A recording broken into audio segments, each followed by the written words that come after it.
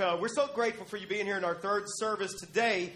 We certainly all relate to things like that happen in our lives. And we started a brand new series last week called Shine. And we're talking about finding joy in the midst of all the uncertainty that happens in our lives and all the difficulties that we find, that we face and challenge. Is it even possible to have joy? Is it possible for us to have peace of God in our lives? So we are walking through this great little letter, this book of Philippians that Paul, the apostle, wrote to a group of new Christians in a church that he started in a town called Philippi. Philippi was in an area in northern Greece, which was also called Macedonia. Paul heard a vision from God, went to Macedonia, started a church there. We looked last week and saw how that great church got started, that it was actually a church that was born out of terrible circumstances in Paul's life. When Paul was thrown in prison, and we studied last week how that happened, and God used Paul to just shine really before the Philippian people there, and they saw something different. So now Paul's going to write a letter to them.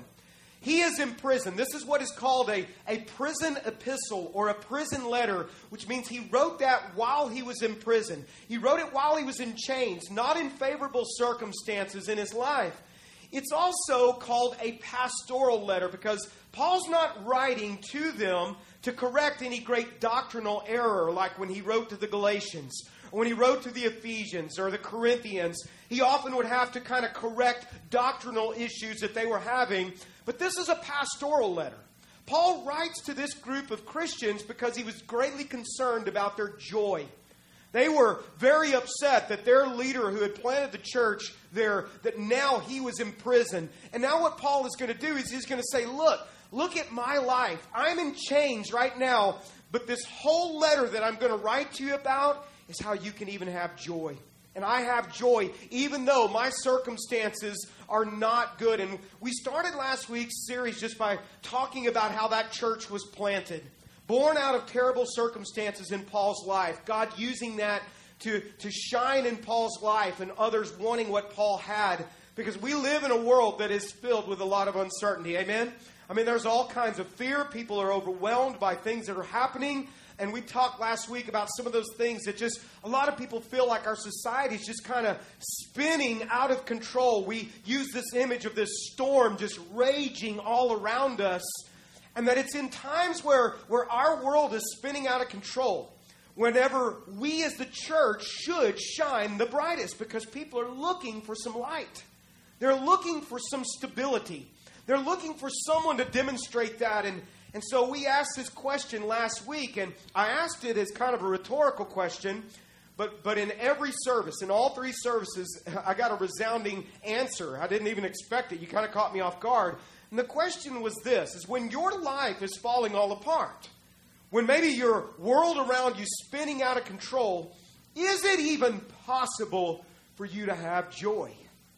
Is it possible for you to have and experience peace in your life? And whenever I asked that question, again, it was a rhetorical question last week, because it's really one that I wanted you thinking about as we go into this series and thinking about your own life. In all three services, man, we got a resounding absolutely yes. And again, it kind of caught me off guard when you did that because I wasn't expecting people to answer. And some of you maybe are in the midst of the storm and you have joy, and that's why you could say that it is possible because you know that by experience. Some of us, though, if we're honest, we struggle with consistency of joy and peace in our lives. I know that I really do, and I confessed that to you last week.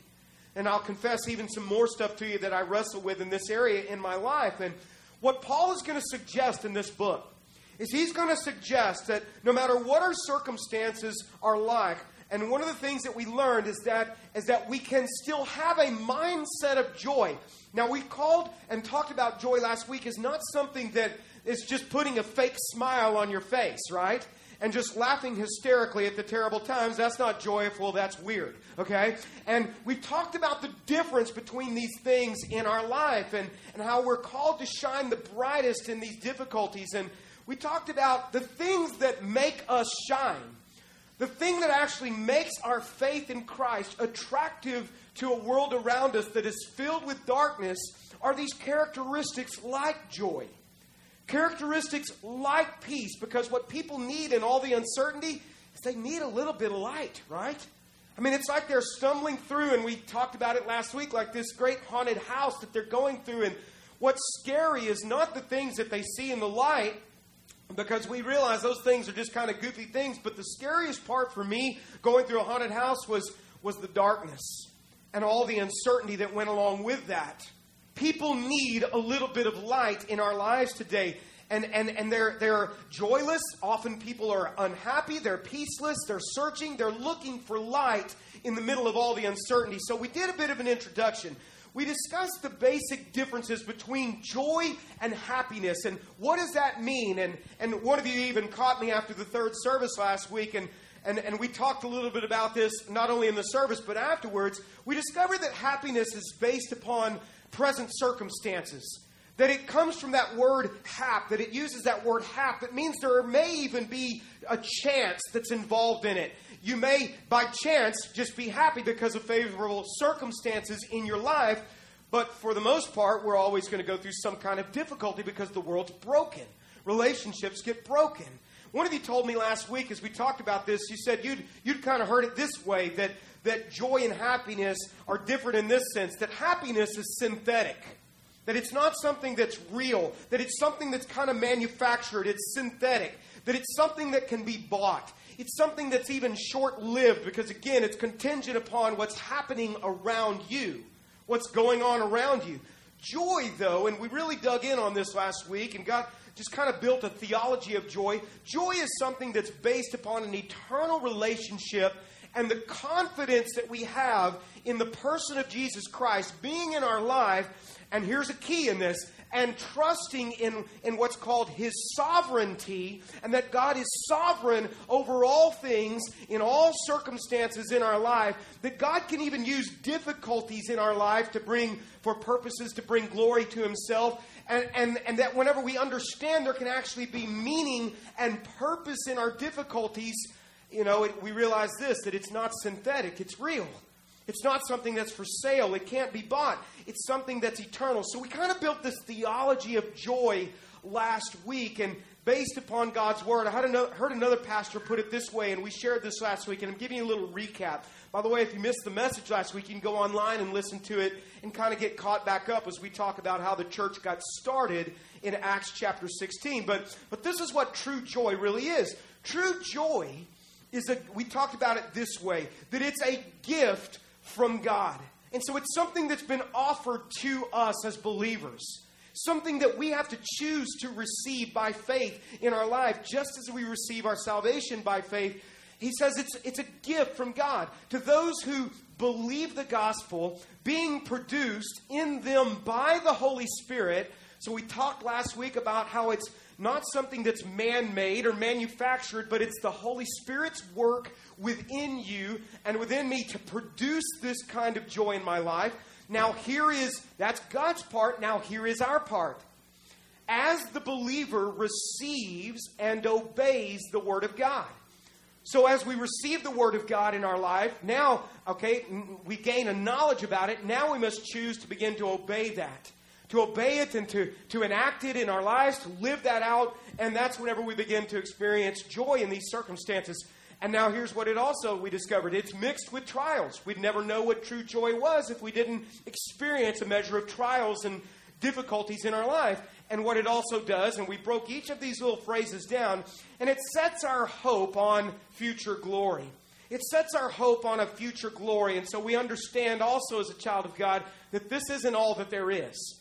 That there's more to this life than just our present circumstances. And so it sets our hope on that. So what we saw in the video just a few minutes ago are what would be common joy robbers in our lives.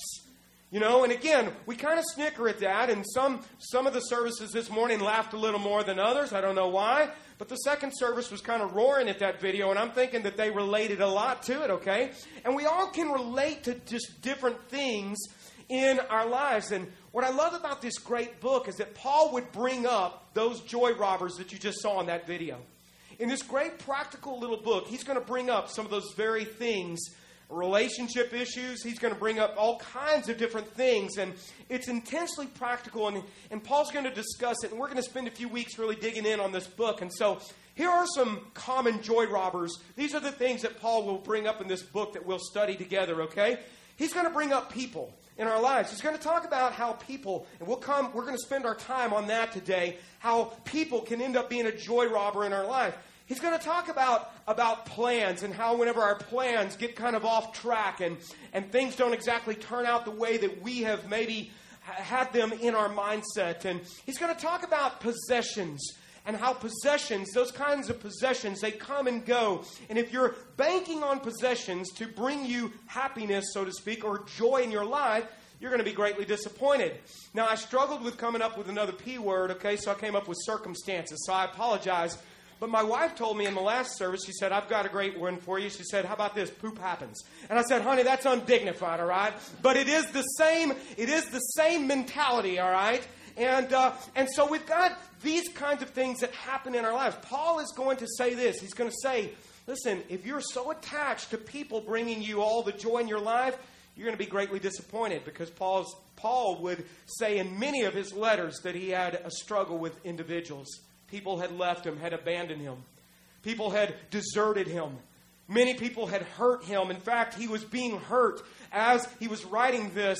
It had been very easy for Paul to become bitter, okay? His plans certainly, again, were not working out the way that he had in his mind. He probably had it all, knowing the kind of personality that he had, probably had it all worked out in his mind where he was going to go from here to here to here in his missionary journeys, and now he finds himself bound in a prison jail, and his plans were wrecked. And yet he still chose to believe that God was in control. I bet he had some difficulty with that at some points, though. Maybe for you, something has not gone according to the plans that you had in your life, and you're kind of sitting here, and your plans have been messed up in some way, and things haven't worked out for you the way that you hoped. And again, Paul, it would have been very easy for him to get discouraged. In chapter 3, he's going to talk about losing his possessions. He's going to say, in fact, in chapter 3, and we'll look at it in the coming weeks, I have lost everything for the gospel of Christ. I've lost everything. And then in the final chapter, he's going to talk about his circumstances. In chapters 1 and chapter 4, he's going to say, my circumstances are not good, and yet I'm still joyful. I'm still rejoicing. Paul's not just going to preach this to them.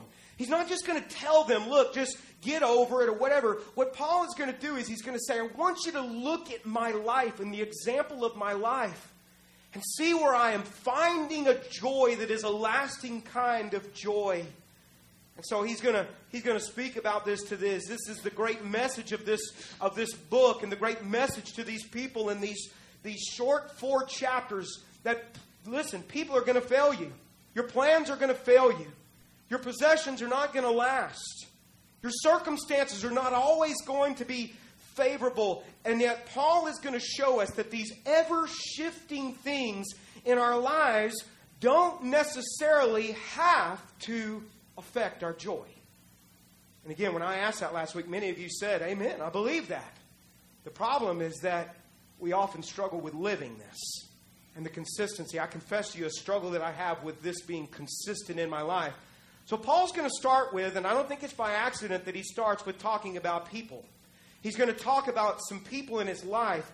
And here is one thing that I can confess to you, and many of you will relate to this, is that whenever relationships with people are not right, that is indeed one of the greatest joy robbers in our lives. Amen? When we get strained relationships and things aren't going right with people around us, and in fact, I've asked this in every service today. How many of you would just be really honest and just say, you know what, Pastor Bart, I'm going to be honest, and this is what we really value here is transparency. Is just, I have some strained relationships in my life. Things aren't exactly going great. I'm kind of strained. They stress me out, robs me of my joy. I'll just be honest. That's kind of me. I raise my hand. How many of you would raise your hands and say that's you? There are some of you that are going, dude, I cannot raise my hand. I can't believe you're asking that question. You're doing this, right? Kind of the person.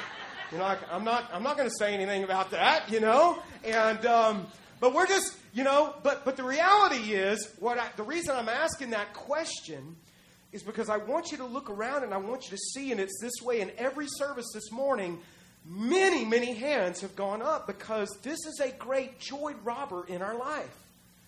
What did we say last week? We said last week that I was saying that if I were the enemy, and I was wanting to rob God of His glory, and I was wanting to keep people from coming to know Jesus Christ, I would work very hard at being sure that your light does not shine. I would do everything within my power to rob you of your joy and to snuff out the light that God wants you to shine in your community or where you work or where you go to school. I would work at it hard to try to snuff out your light if I were the enemy. And so, again, we've got to I want you to see that this is something that many people in our church are dealing with, and that we're struggling with this issue. We all struggle with issues of relationships because people just aren't perfect. We're not perfect. We're still flawed. Yes, we're being sanctified and being made to be more like Jesus Christ, and that is still, God is still at work in us, but we say dumb things. We hurt one another by dumb things that we say, dumb things that we do. There's no doubt, and I'm just telling you, there is no doubt when I look back on some of the darkest moments in my life where my joy has just been gone or my peace has been robbed from me, I'm going to tell you some of the darkest moments have been where I have had messed up relationships, where I was at odds with another person and I was angry or maybe even bitter. And, and I don't know about you, maybe you really relate to that and you would say that's been some of the things that have caused some of the darkest moments in your life as well, is when your relationships were fouled up. When there was something that was messed up in your life. Maybe someone that you trusted really burned you.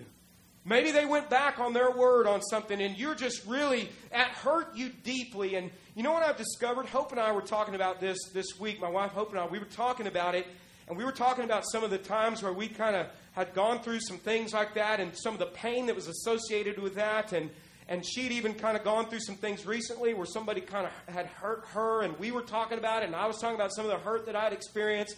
We were just kind of visiting about that in relation to the series because I was asking her some questions and just what she thought about what we were talking about. And you know what? We just kind of sat there and we were just visiting. We came to the place of saying this, that people are definitely always going to let you down. Amen? I mean, it's just going to happen in our lives. People are always going to mess you over in some kind of way. And that's not to turn you into a cynical person. Here is what where this conversation led that we were talking about. And because people are always going to mess us up in some kind of way, or mess us over, or hurt us in some kind of way, we all have some kind of choice. There's always going to be an opportunity to be bitter towards someone in our life for something that they have done to us. Every one of us has that opportunity in some kind of way. Some of you are dealing with it now. Some of you, maybe it's something that's happened in your past. Maybe you're going through it right now. If you haven't gone through it, you will go through it, students, where somebody's going to hurt you in some kind of way. Every person has an opportunity to be bitter about something. Everybody does.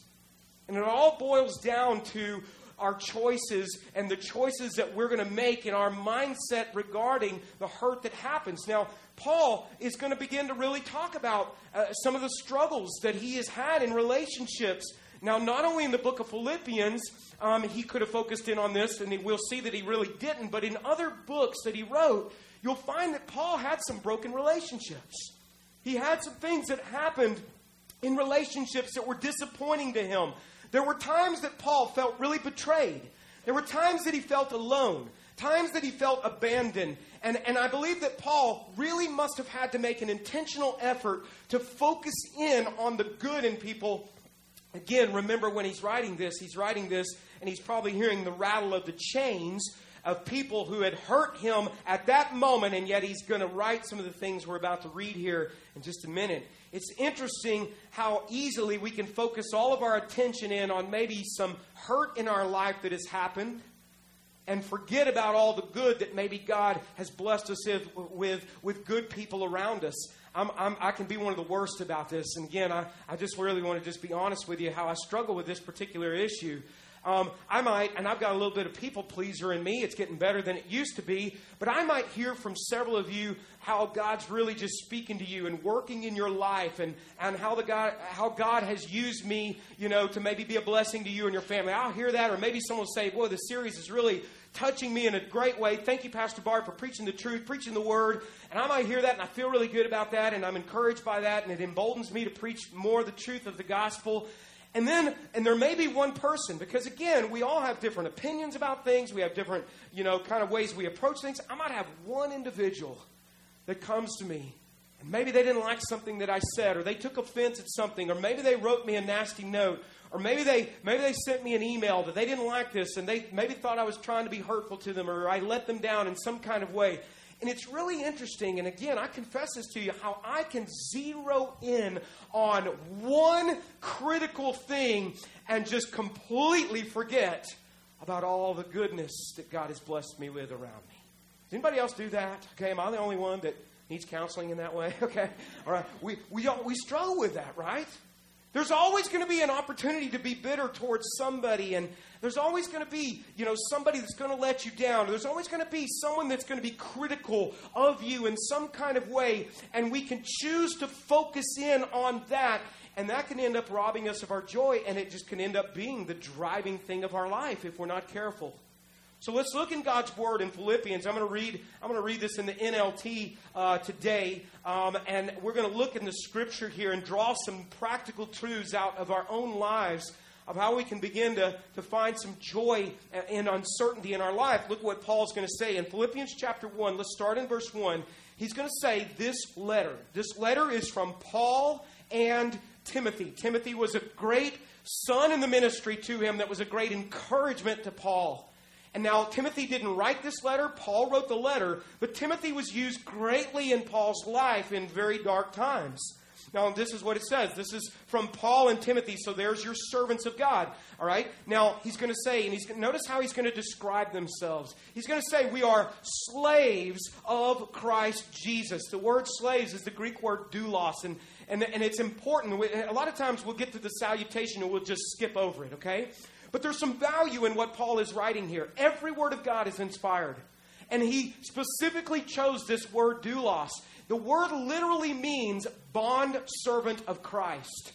He's a bond servant. And say, what's a bond servant? If you look in your Old Testament, you'll find that a bond servant was someone who was a slave, who was a slave against their, or a servant was someone who was a slave against their will, but their master set them free.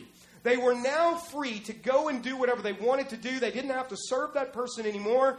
But a bondservant was someone who loved and respected and was loyal to their master to such an extent that they said, even though you have set me free, I'm still going to be your servant and your slave for life.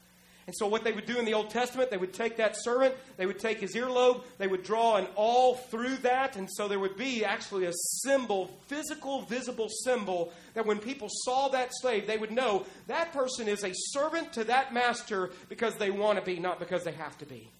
And so what Paul is saying, remember, he's in prison. Remember, he's in chains. And he's saying, I'm not a bondservant to Rome. He didn't say that. I'm not a bondservant to you Philippians. Although you're wonderful people, I'm not a bondservant to any particular denomination. What does he say? I am a bondservant of whom? Christ Jesus. You see, he's remembering why he's doing what he's doing. You see, if you serve in any kind of ministry in our church or somewhere else or whatever, a lot of times we attach what we do to maybe another person's approval. And we think about, another person, and what they think about what we're doing. Or maybe we're trying to please another person. And, and in fact, when we attach ourselves to another person and we attach our ministry to the opinion of another person, you are going to be hurt and you're going to be disappointed because people are going to have different opinions than you have. But when you remember, when you serve, that you do what you do out of love and loyalty for Christ, you're going to find your joy is going to be maintained in the midst of that. And rather than doing it for the approval of people, when it's for the approval of people, you will go astray. When it's whenever it's for the Lord, when you evaluate your life and you evaluate your ministry, you evaluate that based upon what Christ, your master, thinks of your service, you're not going to go astray because you know where you stand with Him. There's no uncertainty in that. Service to Christ is the perfect freedom. Paul's going to say, I'm not a bondservant to Rome. It's almost like a little stick in the eye to Rome. It's almost like he's saying, they may have me in chains, but they can't take my joy. They may have me in chains, but I'm still a servant of Jesus Christ, and I always will be, and I always will be joyful. Now look at what he's going to say. I am writing, he says, I am writing to all of God's, what does he say, church? All of God's holy people. All right, in another translation, that is the saints of God. So you have the servants, Paul and Timothy. Now you've got the people that he's writing to who are the saints of God. I had a pastor friend of mine say it like this. There are saints and there are ain'ts. Either you're a saint or you're not, okay? And what makes you a saint is not how good you are. We are saved by God's grace through Jesus Christ. It is not of ourselves. It is the gift of God, not by works, lest any man boast. You are a saint of God, not because some guys with big hats in certain denominations declare you a saint. You are a saint of God because of the righteousness of Jesus Christ that has been imputed to your account. And you and I, we were not worthy of that, but by God's grace, we're made saints. Amen? Aren't you glad to know that, okay? So you're a saint of God. And he says, the holy people in Philippi who belong to Christ Jesus, including the elders and deacons, may God our Father and the Lord Jesus Christ, now he's going to say, may He give you, say it with me, church, may He give you grace and what else? And peace. You see, when you understand and actualize God's grace in your life, do you know what that's going to produce in your life? Peace and joy. And these other things that come along. So you've got the servants. You have these saints in this great salutation. He's going to say in verse 3, now let's really dig into this passage. Every time I think of you, I give, what does he do? I give thanks to my God. Every time I think of you, I give thanks to my God. Whenever I pray, and we'll break that down in a minute. Whenever I pray, I make my request for all of you with, say it with me, church, for all of you with joy, okay? For you have been my partners in spreading the gospel or the good news about Christ from the time you first heard it until now. And I am certain, listen to the language that he used, I am certain or confident that God, who began the good work within you, will continue His work until it is finally finished on the day when Christ Jesus returns. Verse 7. So it is right that I should feel as I do about all of you. All of you. Does this mean that all the people in Philippi in that church were perfect and had it all together and had all been good to Paul? No. Okay? For you have a special place in my heart. You share with me the special favor of God, both in my imprisonment and in defending and confirming the truth of the good news of the gospel. God knows how much I love you and long for you with the tender compassion of Christ Jesus. I pray that your love will overflow more and more, and that you will keep on growing in knowledge and understanding. Now, I really want you to zero in on verse 10. For I want you to understand, what does it say? What really matters. What have we learned around here at EBC based upon Scripture? What is it that really matters most in our lives? Our relationships, right? Our relationships first with God. That's got to be first. And then our relationships with others. Those are the things that are going to last. It's not the stuff. It's not the circumstances. So it's not by accident that Paul starts in talking to them about their joy and their struggle with joy in saying, I want you to understand what really matters so that you may live pure and blameless lives until the day of Christ's return. May you always be filled with the fruit of your salvation. What is the fruit of your salvation? It's the fruit of the Spirit. What do we know is the fruit of the Spirit? It's what? It's love, joy, peace, patience, kindness, goodness, faithfulness, gentleness, and self-control. I know who's been going to Sunday school, right? Okay? All right? You know that. When we start that, we begin to say that. That's what those characteristics are in our life that make us shine. That's what makes us different, as Paul would say in chapter 2, in this crooked and perverse world in which we live, where we are to be shining like stars, is what he's going to say. And we'll break that down in the coming weeks. And so Paul's going to say this. In other words, when the fruit of the Spirit is on display in our lives, that's when we shine the most. Look at this next part, okay? And then we're going to start breaking this down for a few moments. May you always be filled with the fruit of your salvation, the righteous character produced in your life by Jesus Christ. Now read the next part with me out loud. For this will bring much glory and praise to God. In other words, that's what's going to cause you to shine. That's what's going to make you different. But as a believer, if we are not any different than the rest of the world in the way that we handle problems, or we're not any different than the rest of the world when a crisis comes into our city like Ebola, or the way that we look at situations like ISIS, and how there's all of this fear and uncertainty, and we are in a panic the way that the rest of the world seems to panic. Listen, that's the enemy that's able to snuff out our light. We're supposed to be different. We're supposed to be different in such a way that whenever our world is spinning out of control, you remember we talked about that storm and how in the eye of that storm there's that calm, and there's something that as Paul would describe it, it doesn't make sense to a person that doesn't know Christ. It's a peace that passes all human understanding. That's what causes us to shine. But if we are just like the world and we're going around all the time and we are anxious all the time and we are stressed out and we're angry and we're bitter and we're worrying and we're fretting and we're joyless and we're peaceless and we're short with each other and we're selfish and we're harsh. By the way, that's all the opposite of the fruit of the Spirit that I'm mentioning to you, okay? If we're doing all of those kinds of things, then you need to know that the enemy has successfully and effectively snuffed out our light. So we've got to examine that. We've got to examine that in our lives. And he's going to start with these relationships. And so let's start with that in our own life. Let's see if I want to experience some joy in relationships that's found there. Then here are some things that we have to do. I'm going to give you some very practical things that Paul points out. Number one, here's something good to write down, is I have to look for and be grateful for the good in people. And sometimes we got to get really creative, right? Okay?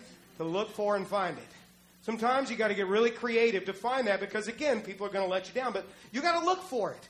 You got to look for it. And you got to even choose to be grateful for the good in people. Look at what he says in verse 3. Every time I think of you, he says, I give thanks to my God. And so what I take from that is that this became a discipline.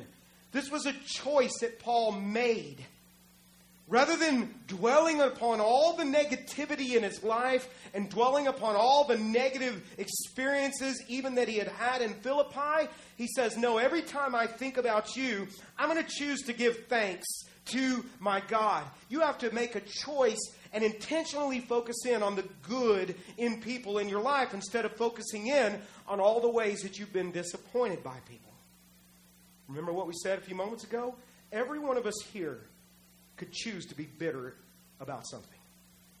Every one of us here. Some of you have bigger things that have happened in your lives than others, there's no doubt. I'm not saying everyone's been through the same stuff, but we all could get bitter about something. We all could get and live our lives as a bitter human being, bitter about something in a real way that we've been hurt. And now in the ESV, it's going to translate this way. I thank God in all my remembrance of you. In all my remembrance. So he's going to choose to dwell upon and remember the good things about some of the good people that God had blessed him with. People like Timothy. People, as we read about last week, like Lydia. People who God used to plant that church there. People, like the Philippian jailer. And so the question for us is, what about us? Am I the kind of person that focuses in mainly on the negativity in the way that I've been hurt? Or do I choose to find some good in others around me? I've said this in all three services, and this isn't in my notes, but I really got to thinking about this morning. My son Luke, who's sitting right up here, my son Luke is one who, at certain times, God has used him really to bring conviction in my life, because Luke is the kind of person that finds the good in everybody. And I'll be like, and I have a tendency, just being honest, I might have a tendency to go the other way a little bit, okay? I can be a little more cynical, and my personality can be, I can certainly find the bad in people really quick, okay? Anybody else relate to that? I find that quick, and I might start kind of saying something, speaking some negativity about something or whatever, and there have been many occasions where Luke has said, Dad, you don't know what's going on in that person's life? And I've been like, shut up. And he said things like that. Or we don't know. Maybe her husband was really mean to her today. Or maybe that person that was rude to you in the checkout line, maybe they're having a really bad day. Or maybe this, and I'm just like, wow. You know what God has done with my own son? He has brought that about in his life, that it shines before me. And I see that, and I want to be more like that, and I want to have more of this tendency to focus and find the good. I'm not saying he's perfect in that, but he certainly has been used by God in that in a number of ways. And, you know, there's this tendency that we have to zero in on the negative. There's this tendency we have to just really only remember all the hurt. And that's what Paul could have done, to where we almost can become obsessed, thinking so much about how often and how much we've been hurt, how much hurt someone has caused in your life. Listen, there's no question they have hurt you. And we're not minimizing that. We're not saying to you today, hey, just get over it. That's not what Paul is saying. We're not trying to just kind of minimize it and make you feel bad about the way someone else has hurt you. Listen, what I really believe Paul's trying to do is he's trying to say, don't let that stuff rob you of what God has for you, which is joy. Amen? You're letting that stuff, you're not hurting them by being bitter. You're tearing yourself up. You're bound in chains by that bitterness, and we all have something we could be bitter about. He's not saying just get over it. What he probably is saying to us is you've got to learn to grow from it, to grow through it, to get through it, and to not have so much to where you're just focusing in on that negativity so much that you've held on to it that the end result is that you have completely lost your joy. Thus, you are no longer shining for Christ. Thus, you're not any different than the rest of the world. He's saying, you got to grow, man. You've got to grow in some kind of way and be different. You need to grow through this. You need to realize that we serve a sovereign God. And you sang this earlier just right along with me, that God, you make all things work together for my good, right? Boy, that was good, wasn't it? You make all things work together for my good. That is Scripture. Did you know that you are singing? It is Scripture. It didn't say all things were good. But our God is the kind of God who can take all kinds of things, even hurt that someone has inflicted upon you in your life. And Paul would say, you make all things work together for my good. And I'm going to learn from it, and I'm going to grow, and I'm going to let it go. You see, we need to remember Paul had not had an easy time in Philippi. If you remember, you were here last week, you'll know that he was beaten while he was there for preaching the gospel. He was thrown in prison illegally. He was beaten nearly to death. He was put in a dungeon, in a jail that was probably dark and cold and damp and just, I imagine all kinds of horrendous situations that were in there. He was humiliated. He was put in stocks. The people of Philippi had not been good to Paul initially. And it would have been really easy for Paul to become bitter towards all of those people in Philippi and just really, just hate them. If anybody could have grown bitter, the Apostle Paul had a perfect reason to, right? Because again, beaten all the time, betrayed, all these horrible things that happen in terrible circumstances in his life, and he's serving Jesus, and he's preaching the gospel, and listen again, he says, when I think of you, I remember the good. I'm going to remember the good things. I thank God every time I remember you. He could have dwelt upon the negative. He could have remembered the painful memories. He could have said all Philippian people are jerks. But he didn't. He said, I'm going to remember people like Lydia. I'm going to remember the Philippian jailer. I'm going to remember these people that God has used in my life to just be a blessing. And I'm going to let them know what a blessing they've been. That's what he's doing. He's letting them know. He's communicating to them. He's speaking to them in this letter. A few years ago, I went through one of the darkest times in my life. And man, I'm telling you, I was struggling. I was struggling. And I'm going to tell you what caused it, part of it, or it was just really, it was what led to some discouragement, which led to really feeling just some despair. And as I've been very honest with our church about this, I went through a period of depression in my life. And you know what one of the big points of that depression was? One of the catalysts? It was a broken relationship. Anybody else been through that? You say pastors have broken relationships? Yes, we do. We are not perfect people, and we say dumb things, and we hurt one another, and and I went through the brokenness of a relationship and a friendship. And by the way, I was talking to Hope about this week. She said, be really clear that is not me that you are speaking about, okay? And she said, be really clear about that. And so I want to just let you know that it was not with my wife there, but that happens. And without going into any details, let me just say that it was one of the darkest times in my life, because the part that was most difficult for me was, I don't doubt the fact that I had done something to hurt this person or said something stupid or whatever. Maybe it was a combination of things. The most difficult part for me is that they wouldn't tell me what I had done. And I had gone to them because I could tell that the relationship wasn't right, and I'd gone to them on a few times trying to be biblical about it. What did I do to offend you? And they wouldn't share it with me, but it was obvious. And finally, at one point, just the relationship just really started going south. I started getting bitter. I started thinking about some ways that they had hurt me. And I'm like, if you want to play that game, I can bring that up. And that's how we start getting into it, right? And I can dig up some of the past. You've not been perfect either in this. And it just this relationship, this friendship was really strained. And it sent me into a tailspin because it was with a really close friend.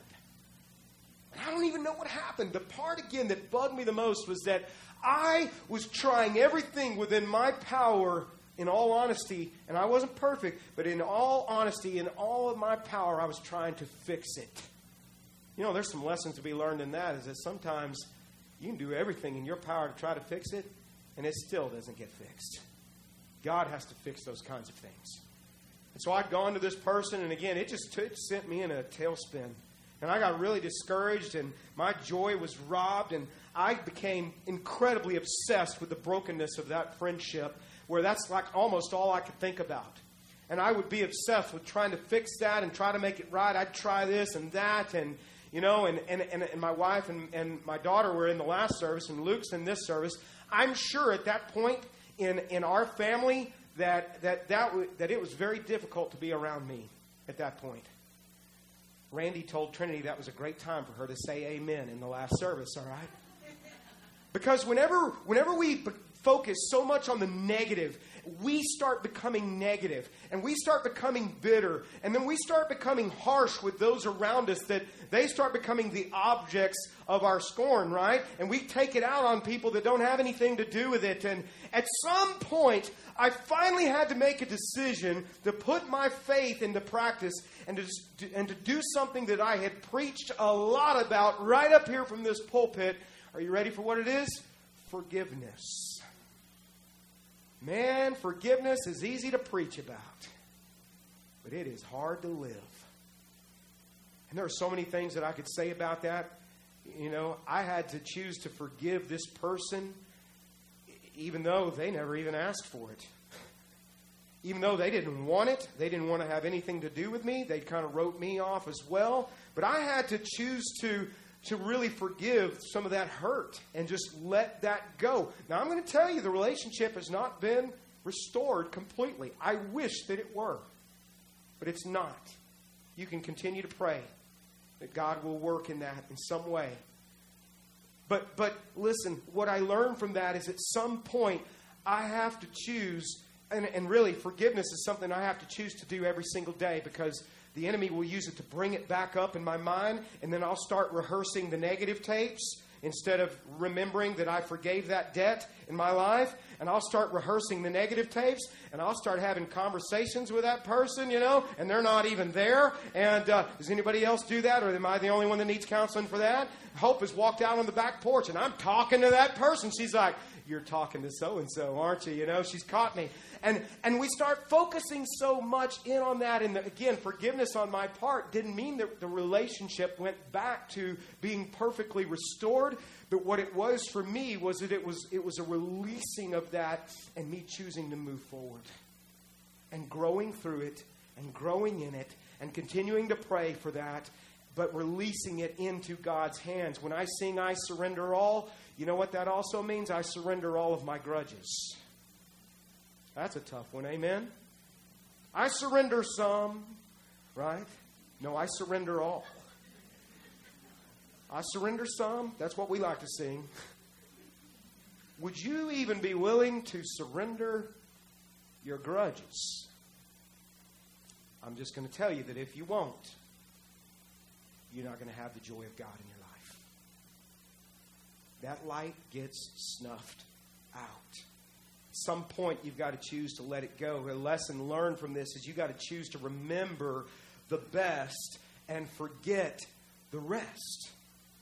You've got to choose to remember the best and forget the rest. Paul appreciated the people in the Philippian church. It had been so good to him, and he wanted to let them know about them. And who is it that maybe you need to choose to remember that's been good to you in your life, that's been a blessing to you, that walked in maybe when everyone else walked out? Maybe it was somebody at work or a friend or a husband or a wife, or maybe they didn't do anything spectacular, but they stepped in when it seemed like everyone else was bailing on you. See, sometimes we need to remember the ones that have stayed rather than the ones that left. Amen? Because we can forget about them. Because we're so focused in on someone else that hurt us, and then we rob the people who God has placed in our life of expressing our gratitude and our love and our joy for them. We rob them. Remember the best, forget the rest. Here's something else. Pray for the people in our life. We've got to pray for the people who are in our lives. If you want to find joy, you've got to start praying for people. Whenever I pray, he says, whenever I pray, I make my request for all of you with, what does he say? With joy. And so prayer is a key to joy. Praying for people is a key for joy in our life. Paul himself, remember, was in great pain when he wrote this. He was in prison. He was hurting, but praying for other people begins to take our focus off of our problems and all of the hurt that we have experienced in our lives. And now we begin to place our focus on Christ and on others. I heard another pastor say it this way, that joy is this. It's Jesus, it's others, and then it's yourself. And if you flip that around and it's all about you and all your problems and all the struggles in your life, you need to understand that you're not going to be a joyful person. But when he said, I want you to remember what matters the most, your relationship with Jesus Christ, that's what matters. I want you to remember your relationship with others and praying for other people. And then he's going to start talking about some of his problems. He's going to start talking about some of the difficulties. But Paul is going to shift all of his thoughts off of himself onto praying for other people. Here's a lesson that we take from this passage. The quickest way to change a relationship from bad to good is to start thanking God in prayer for the people that he has placed in your life.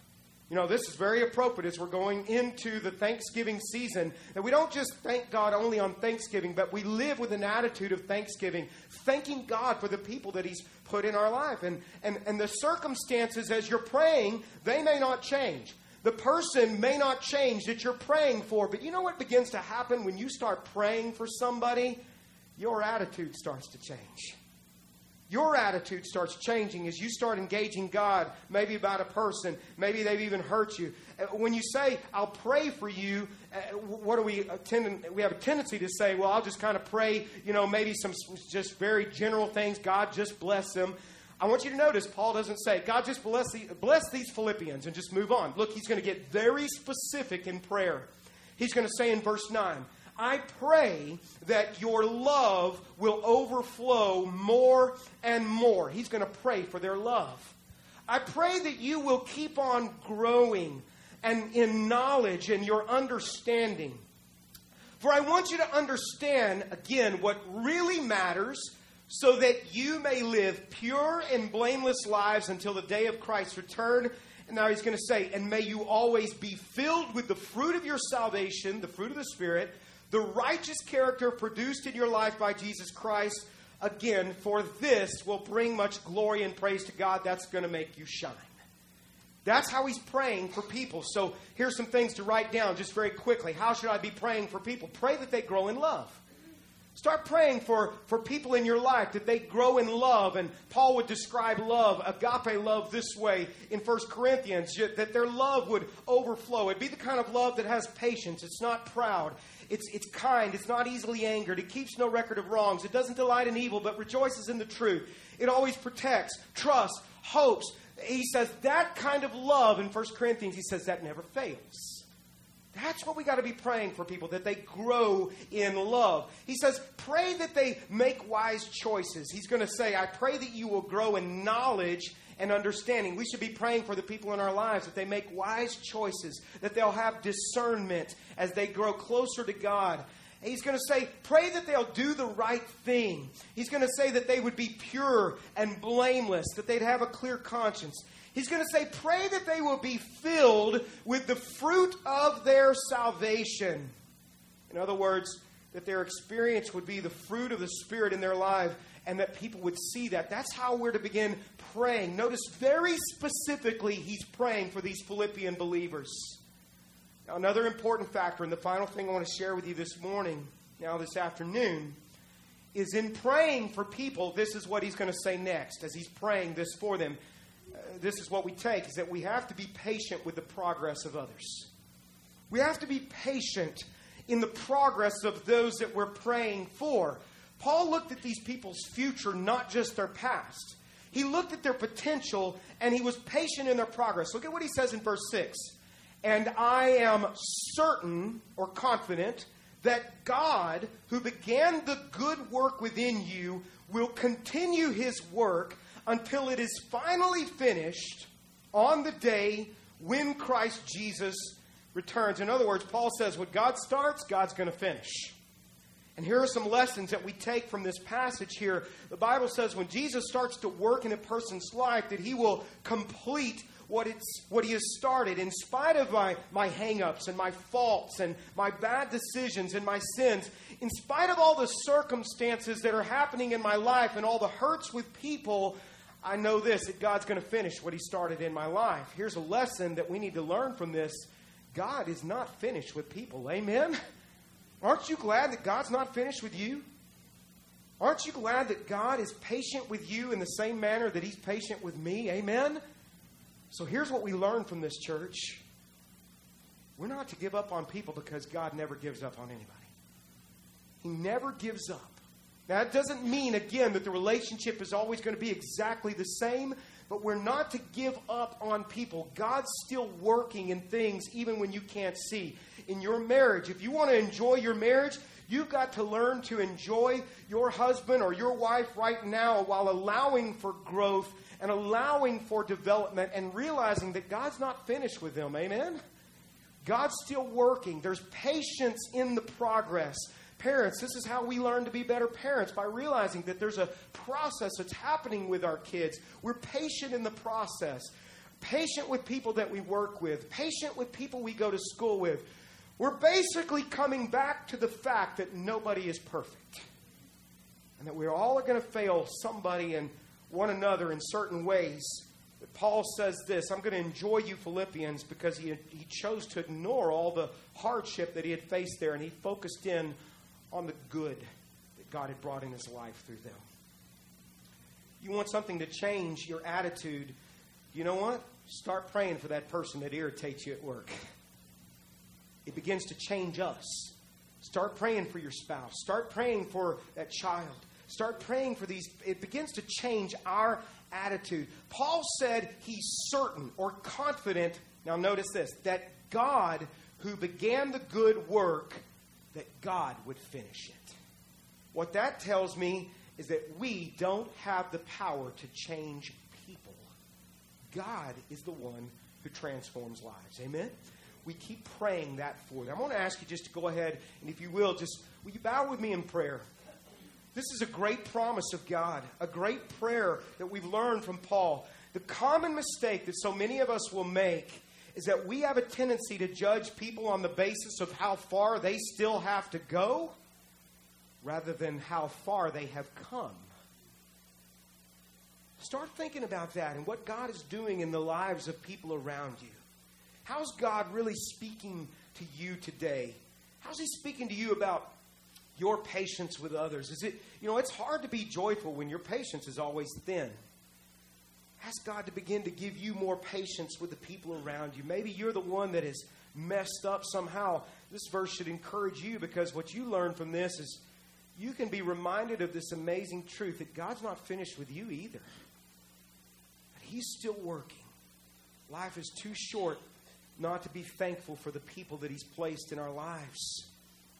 Paul starts this great book by dealing with the most common killjoy, which is broken relationships, and how he's going to choose to thank God for these people.